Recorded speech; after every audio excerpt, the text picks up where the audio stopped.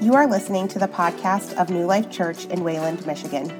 Our longing is to see 0 people in our community living unchanged by Jesus.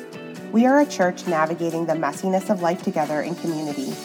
One of our core convictions is that everyone is welcome, no one is perfect, and anything is possible. I hope you know there is a place in the family for you here. For more information on gathering times and location, check out our website. But for now, I hope God speaks powerfully to you through this word. How is everyone doing this morning?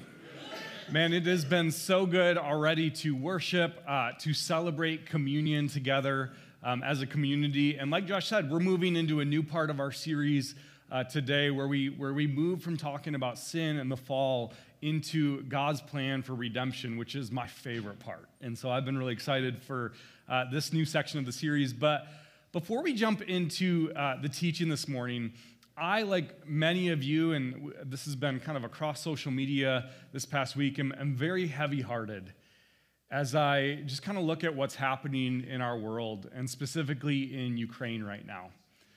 We spent some time as a staff and volunteer team last Sunday before service just praying for Ukraine, praying for the church in Ukraine, and I'll be honest, I don't know how you can look at a situation like Ukraine and deny the reality of sin in our world. It is a very dark situation, and yet there is a church there that is vibrant. I know people who have done a lot of ministry in Ukraine, and so I wanted, even just before we jump into the teaching this morning, to just spend a moment of time in prayer for the church in Ukraine, for leaders around the world as they kind of weigh a response to this situation. Because I believe one of the best, most active things we can do in a time like this is to pray for our brothers and sisters who are over there right now. And so I asked our executive pastor, Blake Hicks. We're part of a family of churches called the Zero Collective, and Blake is going to come up and he's going to just lead us in prayer for just a moment here for the church in Ukraine in that situation. So thank you, sir. Yeah, thanks, Brad. I don't know if you know a little bit of history of Ukraine, but it would be probably good for you to take a look at that. If you didn't know, Ukraine is kind of like the Bible Belt of the Soviet Union back in the old days when it was. So if you think of like the Bible Belt in the USA, Ukraine was that for there. So there's an aggression to it. The church there has always been persecuted. So this is nothing new to them, but the things that are happening right now are just really stifling. And so it's hard to know how to pray for Ukraine, and I think we talked about that, and where do you even begin? So I'm just going to give you 3 areas where we can pray for them, okay? So first one,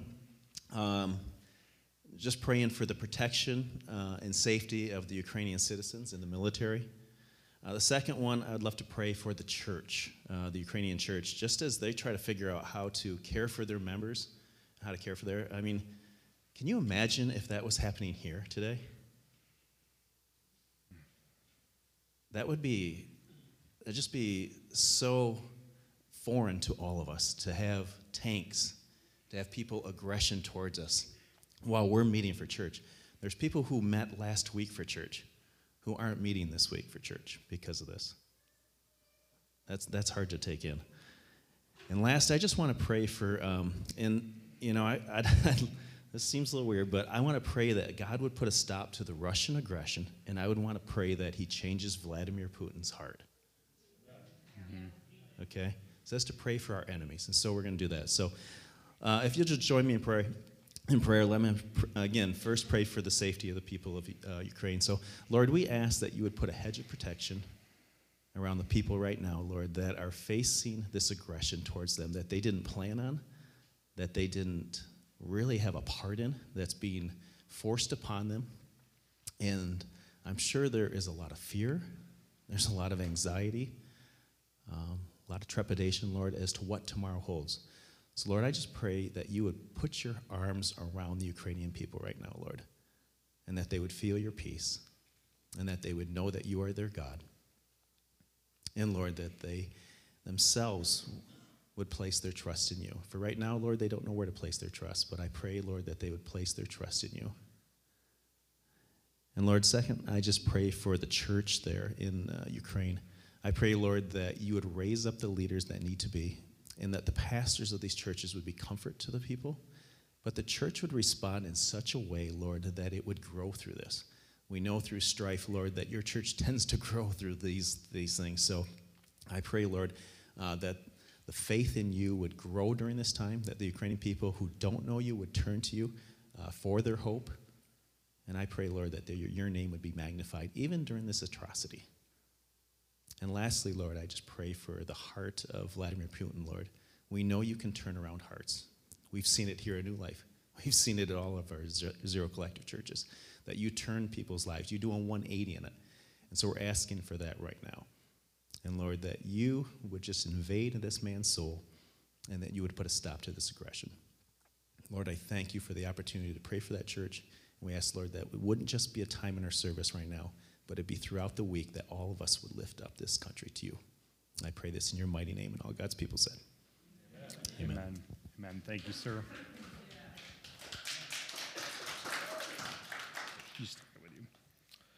And just a quick note, even before we jump into the teaching, I don't really know how to pivot towards this announcement, but we do have the cardboard sled contest still happening after church. A lot of yeah, I know that was like a whoop. Talk about 180s, right? Man. So we do have a cardboard sled contest still happening after church, and this is to raise kind of funds for the essential store that we have in our church, and there is snow on the middle school hill still. So there may not be snow I was just there last night. There's plenty of snow for sledding, so still plan to come out 1 p.m. today to the middle school hill. Yeah, that was a horrible pivot. All right, now we're officially jumping into the teaching this morning. So December 23, 2021 has got to be one of the most significant days in my entire life. Like this year, I'm celebrating 10 years of marriage, and of course, there's the day my kids were born, but all of these are a match for what happened on December 23rd, 2021. It was the official grand opening of Mr. Car Wash in Byron Center. Oh, geez. Now, here's the deal. I live on a dirt road.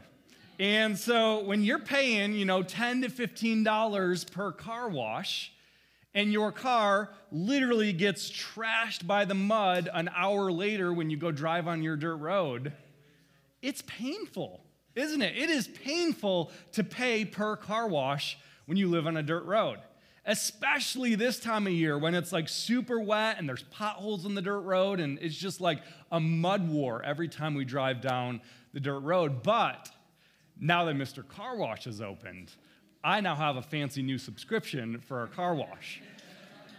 And so I can drive down that dirt road with confidence and with speed and with a total peace that my car is going to get trashed. And what can I do? I can just turn right back around and go get another car wash anytime I want. And it's next to Starbucks, so that's good. Here's the thing. The reason it doesn't faze me like it used to, that my car gets so trashed so easily, is because there is no ongoing cost to getting a car wash. Yes, there's a subscription fee, but who thinks about that? There's no immediate day-to-day cost to getting my car washed. So I'm not spending $10 to $15 every time I go back only to have my car trashed. Again, there is no cost. And that's a great thing for a car wash, but that is a horrible way to approach the Christian life with God. And unfortunately, it's a way a lot of Christians approach life with God. Maybe I was saved, and yet I find myself in this moment still addicted to sin patterns that I haven't experienced any kind of freedom from. But what's the big deal? It's been paid for. There's no cost to it. It's like the passage that Paul talks about, shall we continue sinning so that grace may increase? It's already been paid for. It doesn't really matter what I do from this point forward. There's no cost that I'm experiencing to my sin. Or maybe you have a faith in Jesus that just says Jesus exists to affirm me exactly as I am, exactly where I am. Jesus accepts me where I am right now, but it never has occurred to me that maybe Jesus loves me too much to leave me where I am.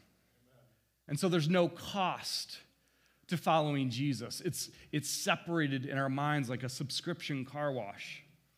Or maybe you've been a Christian your whole life, as long as you can remember, and you've come to a place where you value comfort and safety over sacrifice. That in your mind, your faith is private and convenient and cheap, and it should lead to making your life easier. And so we end up with what theologians call this idea of cheap grace. There's a theologian who lived in Nazi Germany named Dietrich Bonhoeffer, and he led the church's resistance to Nazis.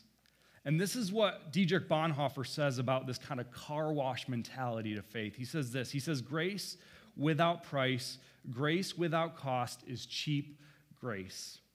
The essence of cheap grace, we suppose, is that the account has been paid in advance, and because it has been paid, everything can be had for nothing. Just like a car wash subscription. And as we move into this movement, this third movement of redemption, the theme that I want to circle around, the theme that I want to get into our heads, into our hearts this morning is this one right here, that true transformation comes from knowing the true cost of redemption.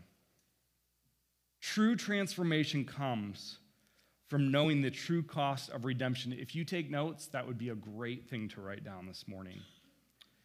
Today, as we look into this idea that true transformation comes from knowing the cost of redemption, I want to look at a story in the Old Testament. This is my favorite story in the Old Testament, and it's one of the lesser-known stories in the Old Testament, but it's the clearest picture we have of the gospel in the Old Testament. In fact, there's a movie out right now, kind of in theaters, based upon very loosely, based upon this story in the Old Testament. It's a movie called Redeeming Love.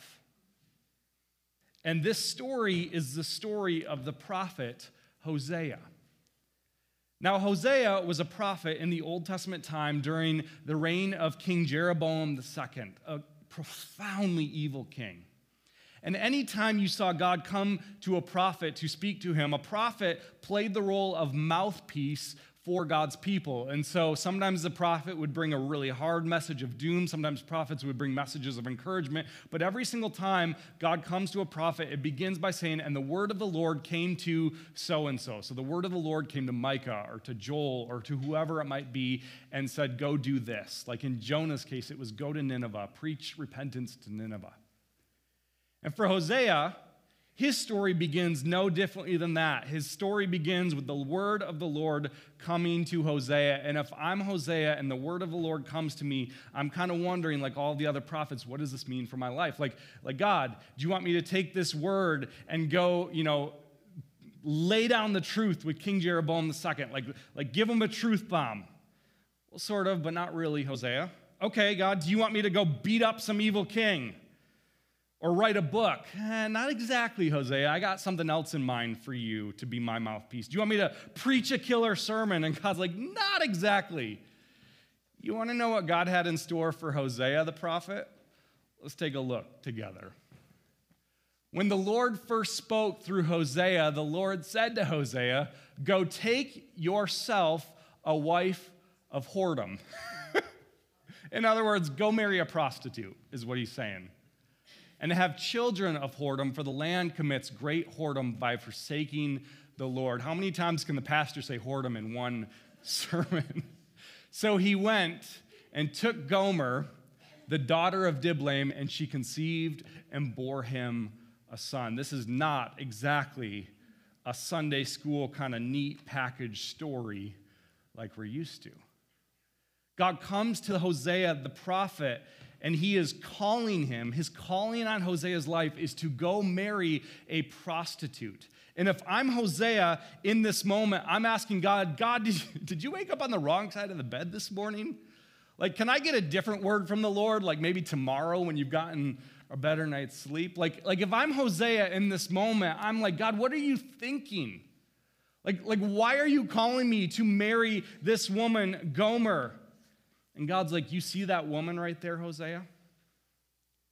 That woman, she's going to break your heart. She's going to betray you. She's going to be unfaithful to you. And I want you, Hosea, to go marry her. And not only that, but you're going to have 3 kids together, 2 boys and a girl. And you're going to name these kids names meaning punishment, no mercy. And ironically, your last kid's going to be named Not Mine. How ironic is the fact that he's married to a prostitute and he has to name his last kid Not Mine. Can you imagine that episode of Jerry Springer?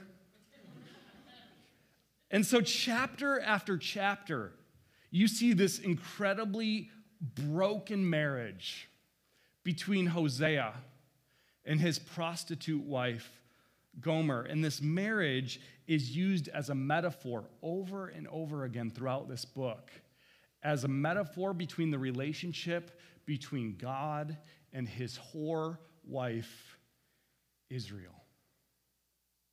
It's as if God is saying to Hosea, if you want to be my mouthpiece, if you want to understand how I want to speak to my people, I need you to intimately understand the pain that my people are causing me. I need you to intimately understand that sin has a cost, and so does redemption at the same time. Because true transformation comes from knowing the true cost of redemption. We've talked over the last couple weeks about how there is a cost to the sinful world that we live in, and every single one of us experience that cost in different ways, but we all experience it. There's a generational cost to the sinful world that we live in.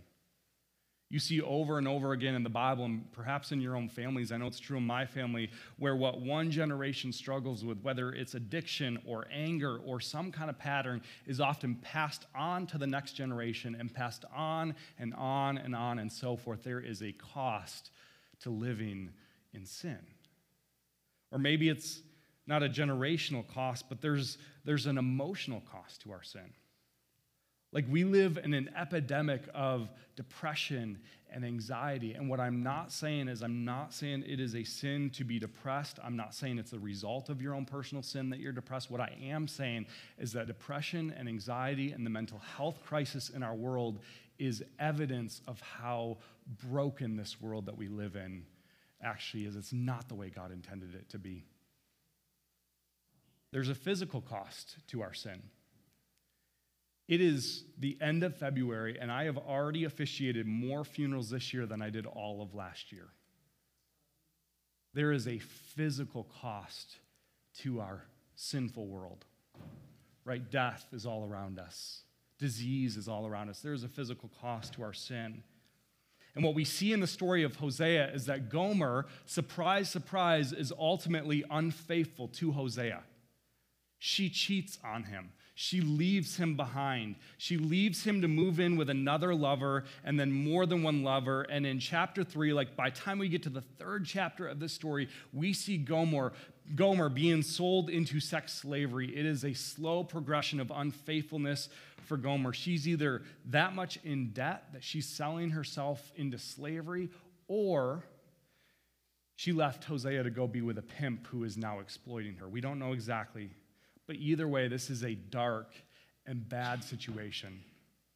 Gomer has been unfaithful to Hosea, and Hosea, as you can imagine, is just kind of reeling in this moment. And I want you to watch what God says to Hosea in chapter 3, verse 1. This is what he says. I think this is one of the most stunning chapters in the Old Testament. He says, "And the Lord said to me," to Hosea, "Go again. Go again, love a woman who is loved by another man and is an adulteress." In other words, God is saying, go love your wife Gomer. Go again to her. "Even as the Lord loves the children of Israel, though they turn to other gods and love cakes of raisins," which is just a way of saying they love idols.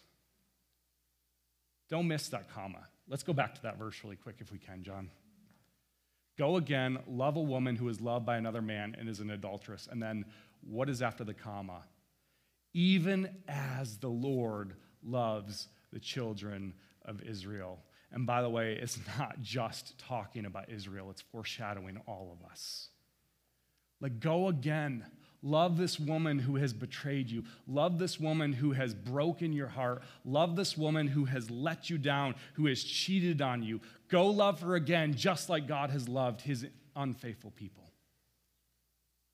Like if I'm Hosea, can you imagine what that walk would have been like to go pursue his wife Gomer?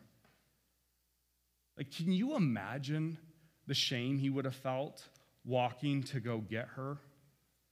Like, where do you even have to go if you're Hosea to go get Gomer in that situation who's being sold into slavery? Probably to the parts of town that you're told not to go to.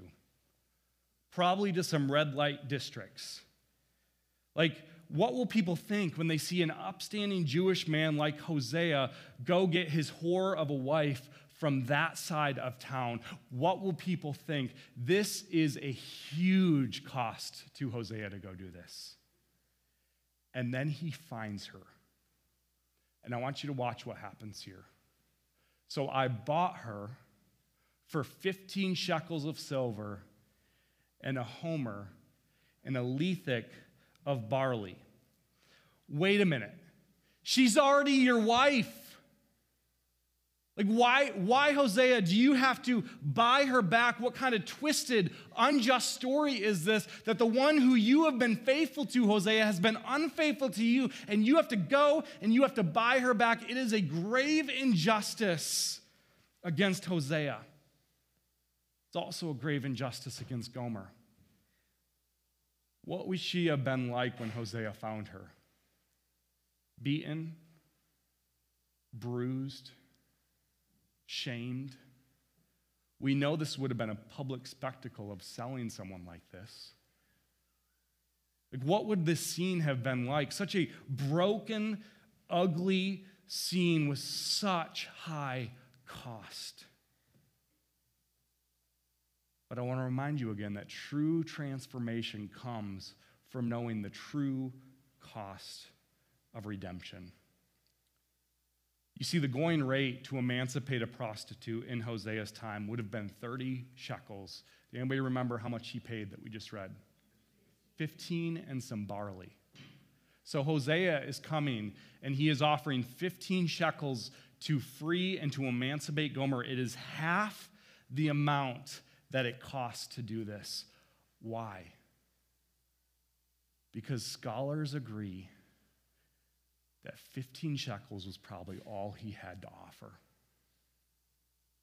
That I picture Hosea purchasing Gomer's redemption, scraping together every single ounce of what he had, looking under the couch cushions and in the cup holders and behind the TV stand, looking for every coin that he could find, scraping it all together. How much did it cost to rescue the one who had betrayed him? Everything he had.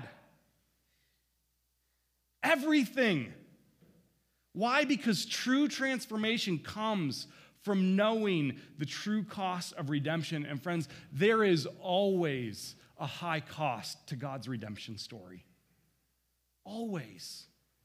People will often ask me, why did Jesus have to die on a cross? Why did the cost have to be so high? Because God is not interested in cheap, shallow, surface level redemption in your life. He's not interested in just scratching the surface so that you can move through this life just kind of still wounded and still angry at the world. There's a cost.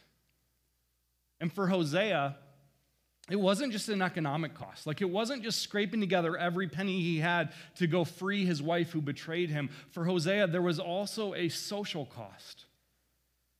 What would Hosea's Jewish neighbors have thought of this spectacle? Not only did he marry a prostitute, but then he's shamed by her, and he has to go and kind of dismiss all kind of cultural honor to go buy her back again. Like, Hosea in this culture had every right to divorce his wife to keep his honor and his shame. What would the Jewish neighbors have thought? Like, can you imagine the whispers of church people? Like, you know what Hosea is doing over there? We should pray for him in our small group. There is a high cost to Hosea's price of redemption, not just a social cost, but there's an emotional cost as well. Imagine that ride home for Hosea and Gomer. Imagine the conversations they would have had as they returned home after he just emancipated her. In fact, we get a glimpse into it in verse 3 here. This is what it says. Hosea says to Gomer, "You must dwell as mine for many days. You shall not play the whore or belong to another man, so will I also be to you." What this is saying here is their story isn't one of just kind of happily ever after. What I love about the Bible is it's not a Disney movie. Like, it's not just like, I haven't seen Redeeming Love, but I imagine the movie like probably has a neater ending than this story does. The Bible's messy. Redemption is messy. And for Hosea and Gomer, Hosea comes to her and he says, "You've hurt me. And if we're going to rebuild this thing together, it's going to take some time and it's going to take some commitment." Now, I want to be careful because this story is not marriage advice, okay? Like, this is not meant to be a template for when there's infidelity in marriage. It's not meant to be read that way. It's meant to be a metaphor for how God loves the world, how God loves people. But if you've gone through the pain of a fractured relationship, like if you've personally experienced the just scarring of infidelity in a marriage or infidelity in a family, and you've gone through the painful process of rebuilding that marriage, rebuilding that family, rebuilding trust, you know that redemption stories do not come without great cost. You know the pain of that intimately. And that's the gut level kind of visceral reaction that the author of Hosea wants us to get out of this story. That Hosea's story is a foreshadowing of the cost of redemption that God would pay for you and me on the cross. That Jesus Christ is the true and better Hosea, who hung on a cross to purchase back those of us who have betrayed him, which is every single one of us. That true transformation comes from knowing the true cost of redemption. I love how 1 Peter 1, verse 18 and 19 describes this. This is what Peter says about the cost. He says, "Knowing that you were ransomed or redeemed from the futile ways inherited from your forefathers, not with perishable things such as silver or gold." This isn't a 15 shekels situation. No, you were bought with something much higher cost than that. But you were bought with the precious blood of Christ, like that of a lamb without blemish or spot. You see, true transformation comes from knowing the true cost of redemption. To the woman in our church whose entire life has been marked by spiritual warfare, by demonic presence in her very body, who surrendered her life to Christ at our Christmas services this last year and is growing and wrestling in a small group of women on Monday nights, she understands that true transformation does not come unless you know the true cost of redemption. To the guy in our church who 6 months ago was an atheist, wanting nothing to do with God, and then he went to a men's retreat, and he gave his life to Christ, drastically transformed, and had to leave behind old ways, had to even leave behind old friends, and is now getting plugged into our church community, volunteering and growing in his newfound faith. You better believe he understands that true transformation does not come without knowing the true cost of redemption. Here's the kicker. Like, if Christ's costly story of redemption stops with just your own personal forgiveness, your own personal healing, your own personal freedom, and that's where it ends, you do not yet have God's vision for a redemption story in this world. Because to be a Christian means that in some way, shape, or form, we understand the cost of redemption. That our redemption story is not just a car wash subscription, one and done, kind of forget it, kind of leave it behind, but our redemption story is something to be received and something to be lived out for the sake of the world. which means that we are called on some level to incarnate the spirit of Hosea, and more importantly, incarnate the spirit of Jesus in the world that we live in when it comes to redemption. And this story will get messy. Jesus promised that following him would be costly. Like, you can take that promise to the bank. He promised that it would cost you, because true transformation comes from knowing the true cost of redemption. And so here's just a couple of things to think about for your life. Are you consumed with what other people think about you on a daily basis? Does that own you? Does that control you? Like, are you obsessed with maintaining some kind of perception of perfection, or are you willing to let God break and expose some things in your life and heart that may be very painful to walk through, may be very painful for other people to see, but actually display his redemption story to the world? Are you willing to get a little uncomfortable for his redemption story, even if it means people talk about you behind your back? Even if it means people twist your story? Here's another one. Is there someone or someones I typically avoid because I know investing in relationship with them will cost me deeply? Or am I asking God actively for opportunities to be with the people the world often ignores? I see this meme going around a lot among Christian circles, and sorry if you share this meme. I don't mean to shame you. That's not my intention. But the meme says this. It's a Toby Mac meme, and it says, "If it costs you your peace, it's too expensive." Now, inherently, sure, I get the spirit behind that, but we have settled for such a vision of following Jesus that is just costless, that is so cheap and so inexpensive that we as Christians, if it costs you too much, it's too expensive. And yet the promise of Jesus is that it will cost you. It will cost you worldly peace. It will cost you comfort. And so this leads me to the last question here. Do I avoid suffering by cutting corners at work, or trying to control every situation I'm in, or avoiding conflict altogether? Or am I willing to embrace hardship in this life, knowing that it is the path God has chosen to invite the world into his redemption story?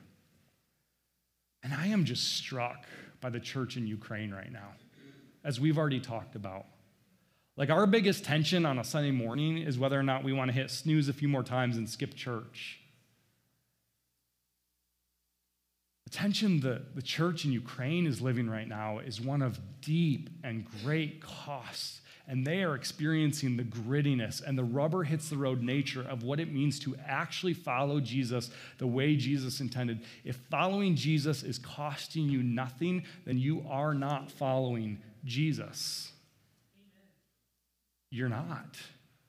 Because his promise and his invitation is always to come and die that you may live. Die to yourself, die to your own desires, die to your own wants, die to your own agenda, die to your need to prove yourself. And his promise is that death always leads to a resurrection.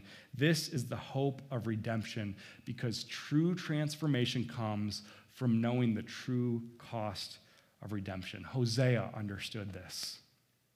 Jesus understood this. There's a woman named Sister Helen Prejean, and she's a nun who did a lot of work in New Orleans and different housing districts and communities in New Orleans. And one day she was working in a housing site there, and she got an invitation to become a pen pal with an inmate in Louisiana State Penitentiary. And this guy's name is Matthew Poncelat. He's a convicted killer, and nobody wanted to be pen pals with this guy. Nobody. Him and his brother were convicted of brutally murdering 2 teenagers in a field after their homecoming game, and so nobody wanted anything to do with him. And yet he maintained his entire time in prison, I'm innocent, I'm innocent. It was my brother who did this, I am innocent. And reluctantly, Sister Helen agreed to become his pen pal. And what she discovered very quickly is that he was not a good man, that he was offensive on every level. He was a racist, Hitler-loving bigot, that he used the B word regularly to describe and talk about women, that he fantasized about blowing up government buildings. I mean, this was a man who evokes no sympathy, and yet here Sister Helen is living in this tension of the cost of redemption. And so nevertheless, she holds on to her convictions and she persists in her relationship with him. She continues to write him. She continues to build relationship with him. She meets him eventually. They begin talking, and there's this relationship that's forming. And while she's forming a relationship with him, she's also building a friendship and forming a relationship with his victims' families. And so she's caring for and she's loving them. Can you imagine the tension that would create in a person living between those two worlds?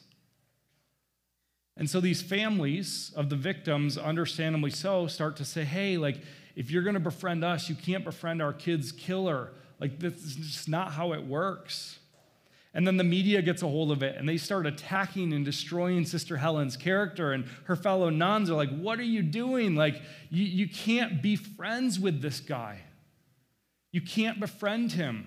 Do you know who he is? And she doesn't stop.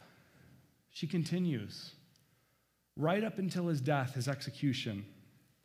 And as Matthew is led to his execution chamber only minutes before his death, she asks him one last time, Matthew, do you confess and take responsibility for Loretta and David's killings?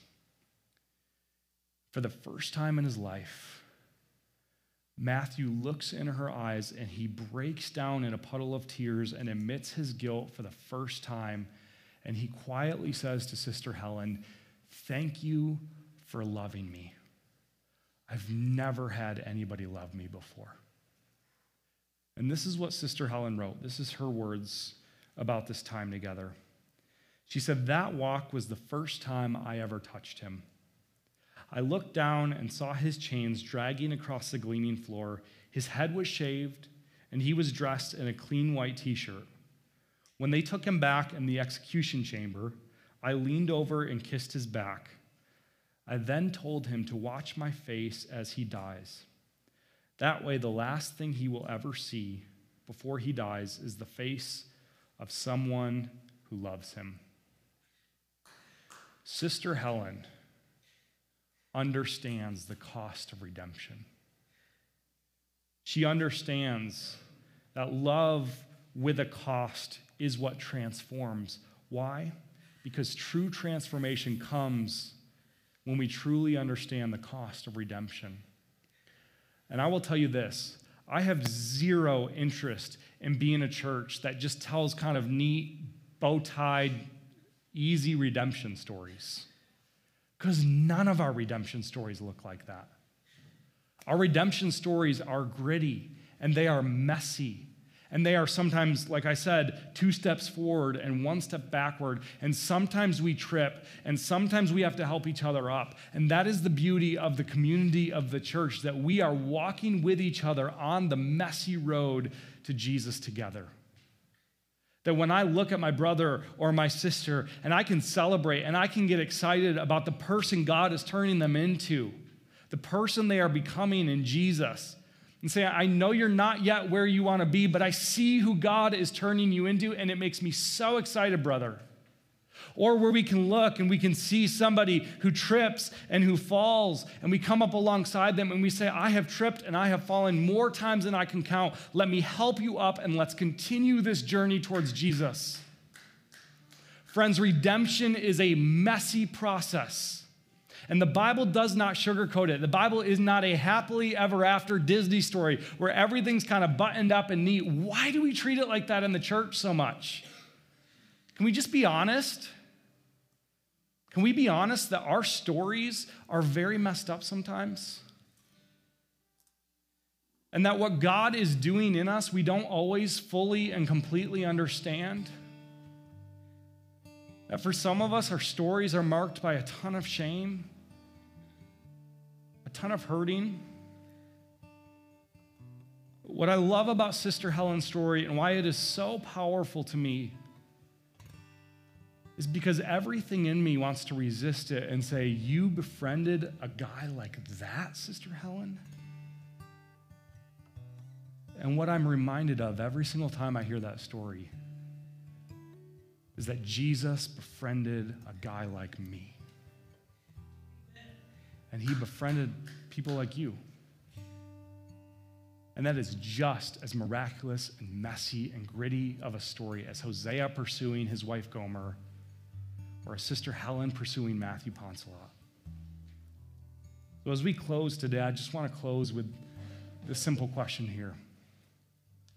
What did God's plan of redemption cost him? The answer, a lot. What is it costing you? What is his redemption story costing you? Is it costing you something in your workplace?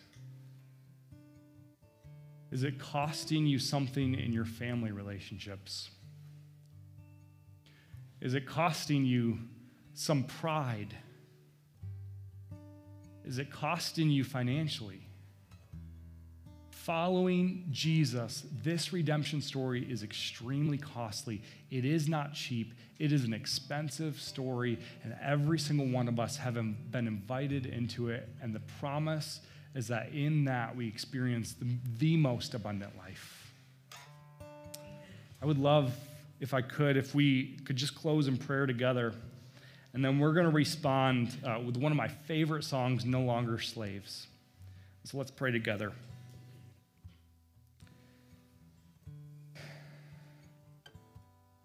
Jesus, I'm just personally reminded that you didn't choose the easy path to redemption for us. You had time after time and opportunity after opportunity in your life to circumvent the suffering of the cross, to take the easy way out, to have the angels come down and save you, or give into the temptation of the devil in the wilderness, to have all the kingdoms of the world handed to you. But every single opportunity you were given, you took the way of the cross, the most costly path to redemption. And so, Jesus, may we not treat this story flippantly. May we not come to this story and make it cheaper than it is, but God, may we understand how deeply costly the story of grace and mercy and redemption actually is. And may that influence who we are as a church, who we are as husbands, who we are as wives and moms and kids and students and salespeople and electricians and teachers. In every area of our life, may that costly redemption story have a drastic impact in our lives. So God, this morning we respond by just worshiping you, by giving you all of the praise and all of the glory to the only one who is worthy of our worship, Jesus Christ. And it's his holy name that we pray. And everybody said, amen.